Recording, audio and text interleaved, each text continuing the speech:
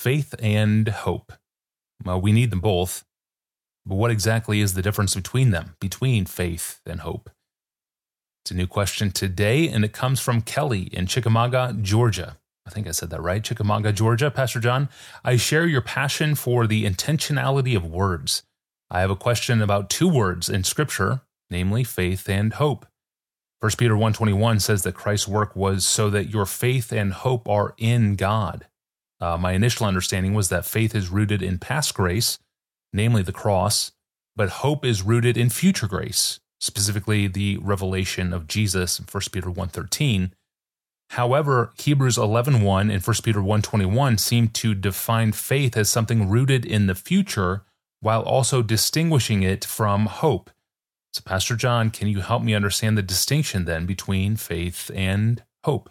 Well, I'm glad Kelly shares my enthusiasm for the intentionality of words, because I really believe words are dumb things until a meaner gives them an intention. So that's a good way to ask the question. And oh my goodness, there are few things I think about more than the nature of faith and hope and how they relate to each other in the Christian life. So this is right in my present wheelhouse. I love thinking about this. So here's my understanding of the similarity and difference between biblical faith and biblical hope. And that's really important to say biblical, because the world has all kinds of meanings that they give to faith and hope. And I just want to say, what does the Bible mean by saving faith and hope?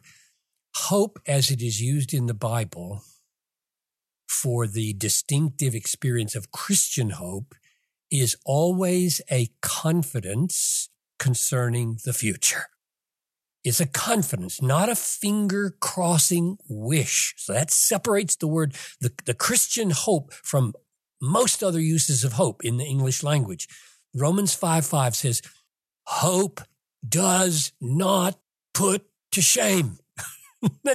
It is rock solid, sure, and you can be confident. That's Christian hope. It's always future-oriented. So a key text would be Romans 8:24. For in this hope we were saved. Now hope that is seen is not hope. For who hopes for what he sees? But if we hope for what we do not see, we wait. There's a key word. We wait for it with patience. So when we say that hope does not see what it hopes for, the reason it doesn't see it is because it hasn't happened yet. It's future. We wait for it with patience. So that's the distinctive mark of hope. It is always future-oriented and consists in a firm confidence of what we are hoping for, not just a wish. Now, faith, on the other hand, is the bigger concept. It includes everything that we say biblically about hope, but it is more. Now, that probably is going to surprise a lot of people. And it's a risky statement that faith includes everything we can say about hope is in faith, but that it's more. But I think that's a true statement. I think it's fair to say that biblical hope is biblical faith in the future tense. If you are focusing on faith as faith that something will happen in the future, it is virtually the same as biblical hope. But faith involves more than confidence that something which God has promised will happen in the future. It is that. That's why I say hope is in faith. It's part of what faith is. It's more. The main distinction between Christian faith and Christian hope is that faith is in a substantial way a trusting relationship with a person. Faith says to Christ, I trust you. Not just your promises, you, person. You are a reliable person. You are a trustworthy person. Now that trust may sometimes, often, be future-oriented. We may mean in that moment, I trust you to keep your word about this afternoon taking care of me. That's faith and it's hope. But in a specific moment, that trust doesn't have to mean something future-oriented. It might mean that Christ has just said this. I died for you 2,000 years ago. I bore your sins, John Piper, 2,000 years ago. I absorbed my Father's wrath for you 2,000 years ago. And I, or you, listening to that, look him in the eye and say, I believe you. I believe you. I trust you. Meaning that what you have just said about the past, I believe. Hope doesn't say that. That's not what hope is. Now, of course, that has massive implications for future life, right? But faith isn't only future-oriented. It is person-oriented in a significant way. And the mark of the relationship with the person is trust, a receiving, treasuring trust.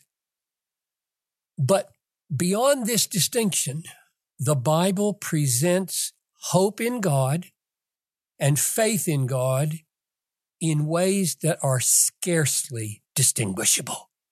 For example, when Psalm 42 says, hope in God, I have leaned on this in my discouraged times so many times. Hope in God, John Piper, for you shall again praise him, your help and your God. Now that act, what the psalm is calling me to do, that act of hoping in God in the midst of my trouble is hardly distinguishable from trusting God. Hope in that psalm is virtually, I would argue, virtually identical to faith in God as it relates to the future. Now, Hebrews 11:1 is the place where we see this interweaving of faith and hope as close as they get, perhaps. It says, now faith is the substance of things hoped for. And yes, I do think substance rather than assurance is the most helpful, accurate translation. And that's another podcast to give a reason for why that is and how the word hypostasis is used elsewhere in Hebrew. That's another issue, but just going to have to go with it for now. I think that's the right translation. And here's what I think it means. It speaks of things hoped for. In other words, there's a reality in the future that God has promised and in some measure has revealed to us as precious, worth living for, worth dying for. And we are hoping to obtain it. That is, we have strong confidence that God will grant us this great blessing of experiencing fully what we are now hoping for in the future. And now Hebrews 11:1 says that the substance of that future thing hoped for, that future reward or blessing, some substantial, essential element of it is experienced now in what he calls faith. Faith is the experience, the experience of that substance, the substance of that future reality, known, believed, tasted, cherished now. So let me illustrate that with Hebrews 12:2. The writer says that Jesus, for the joy that was set before him, endured the cross, despising the shame. So God has assured Jesus that on the other side of the cross, on the other side of suffering and death, there will be for you a great joy. that you will inherit. He could see it just over the horizon, and he hoped for it. And in that sense, it was one of those Hebrews 11:1 things hoped for. And I would argue that in the Garden of Gethsemane and even on the cross, Jesus was sustained. It says he endured. He was sustained by tasting already the substance of that thing hoped for. He tasted something of that future joy that was set before him. And Hebrews 11:1 calls that experience faith.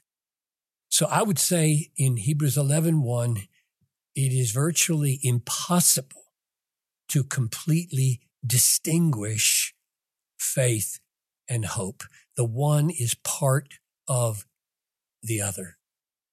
Maybe one last text to show how close faith and hope are in the New Testament. Paul says in 2 Corinthians 5:7, we know that while we are at home in the body, we are away from the Lord. We can't see him. He's in heaven. We're on earth. We're away from the Lord. For we walk by faith, not by sight. So one dimension or element of faith is that it embraces as real things it can't see, like the risen Lord Jesus. And Paul says we are away from the Lord. He's in heaven. We're on earth. We can't see him. But though we can't see him, we love him. We trust him, meaning we walk by faith, not sight. But that does not mean that when we do see him face to face at the second coming, we won't walk by faith anymore. Only one dimension of faith is replaced by sight. Not every dimension of faith is replaced by sight. We will still trust him in heaven. We will still feed on him as the living bread in heaven. And the same can be said of hope. We walk by hope and not by sight. And yet when sight is finally gained, not all hope will disappear. Heaven will forever be a place of faith and a place of hope, because there will always be a future in heaven, a future to hope for, and there will always be Christ to trust. He will always be the feast of our hearts. So, in summary then, hope is faith in the future tense, and everything that can be said about hope biblically can be said of faith. But faith is more than hope because it involves trust in a person, which may have a backward dimension as well as a forward dimension. Thank you, Pastor John. And thank you for the question, Kelly. And thank you for joining us today. You can ask a question of your own. Search our growing archive or subscribe to the podcast, all at desiringgod.org/Ask Pastor John. Well, Monday we are back to look at 1 Peter 2:11 and how the passions of the flesh wage war against the soul. How do the flesh's passions threaten the soul? It's a super important discussion with a lot of implications for, well, every human being on earth, quite frankly. I'm your host, Tony Reinke. We'll see you back here on Monday for that. Have a great weekend.